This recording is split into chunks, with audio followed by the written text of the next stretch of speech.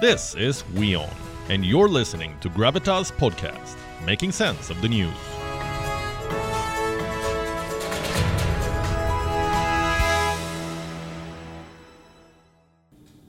And the problem is, Europe is not sinking alone. It is adamant on taking the whole world with it. Developing countries were hoping for some stability in 2022.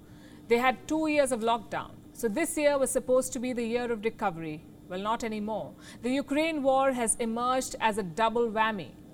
We saw Sri Lanka fall over the edge. The question is, who is next? A lot of reports are talking about Bangladesh. And there's a reason for that. Bangladesh's foreign exchange reserves were at $45 billion last year.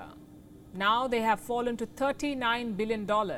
So the government is reaching out to foreign lenders, 3 of them to be precise. Bangladesh wants $4.5 billion from the IMF, the International Monetary Fund, $1 billion from the World Bank, and another $1 billion from the ADB, the Asian Development Bank. Reports say it is a preemptive move, which means it is only precautionary. Bangladesh has enough dollars to cover its imports for at least 4 months. Having said that, questions will be asked. In 2021, this country was celebrating an economic high. Its per capita income had overtaken India's. How did things go bad in less than 1 year?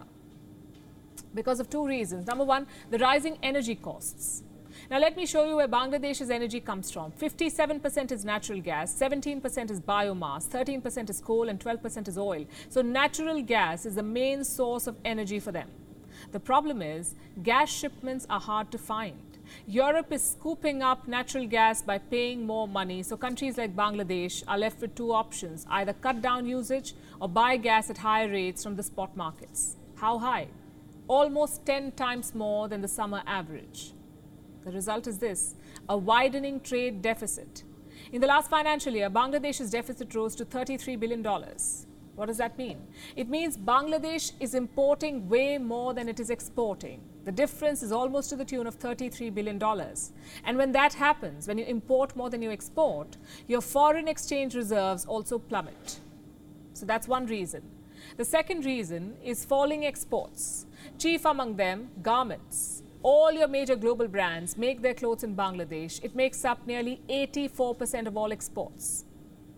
That's almost $34 billion. But recently, those exports have slowed down. Why? Because energy is too expensive. You see, Bangladesh's garment factories have very little margins. They work on cutthroat budgets. If the energy costs are too high, their output comes down. Add to that power cuts. Garment factories are forced to use generators for at least 3 hours a day. Again, that's higher costs.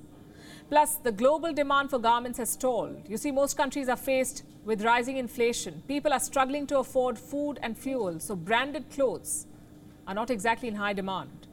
And these 2 reasons explain why Bangladesh is running out of dollars. The good news is the government is reacting in time. The bad news is they're not admitting the problem. Yes, Bangladesh is better off than Sri Lanka, but surely Sri Lanka cannot be the benchmark.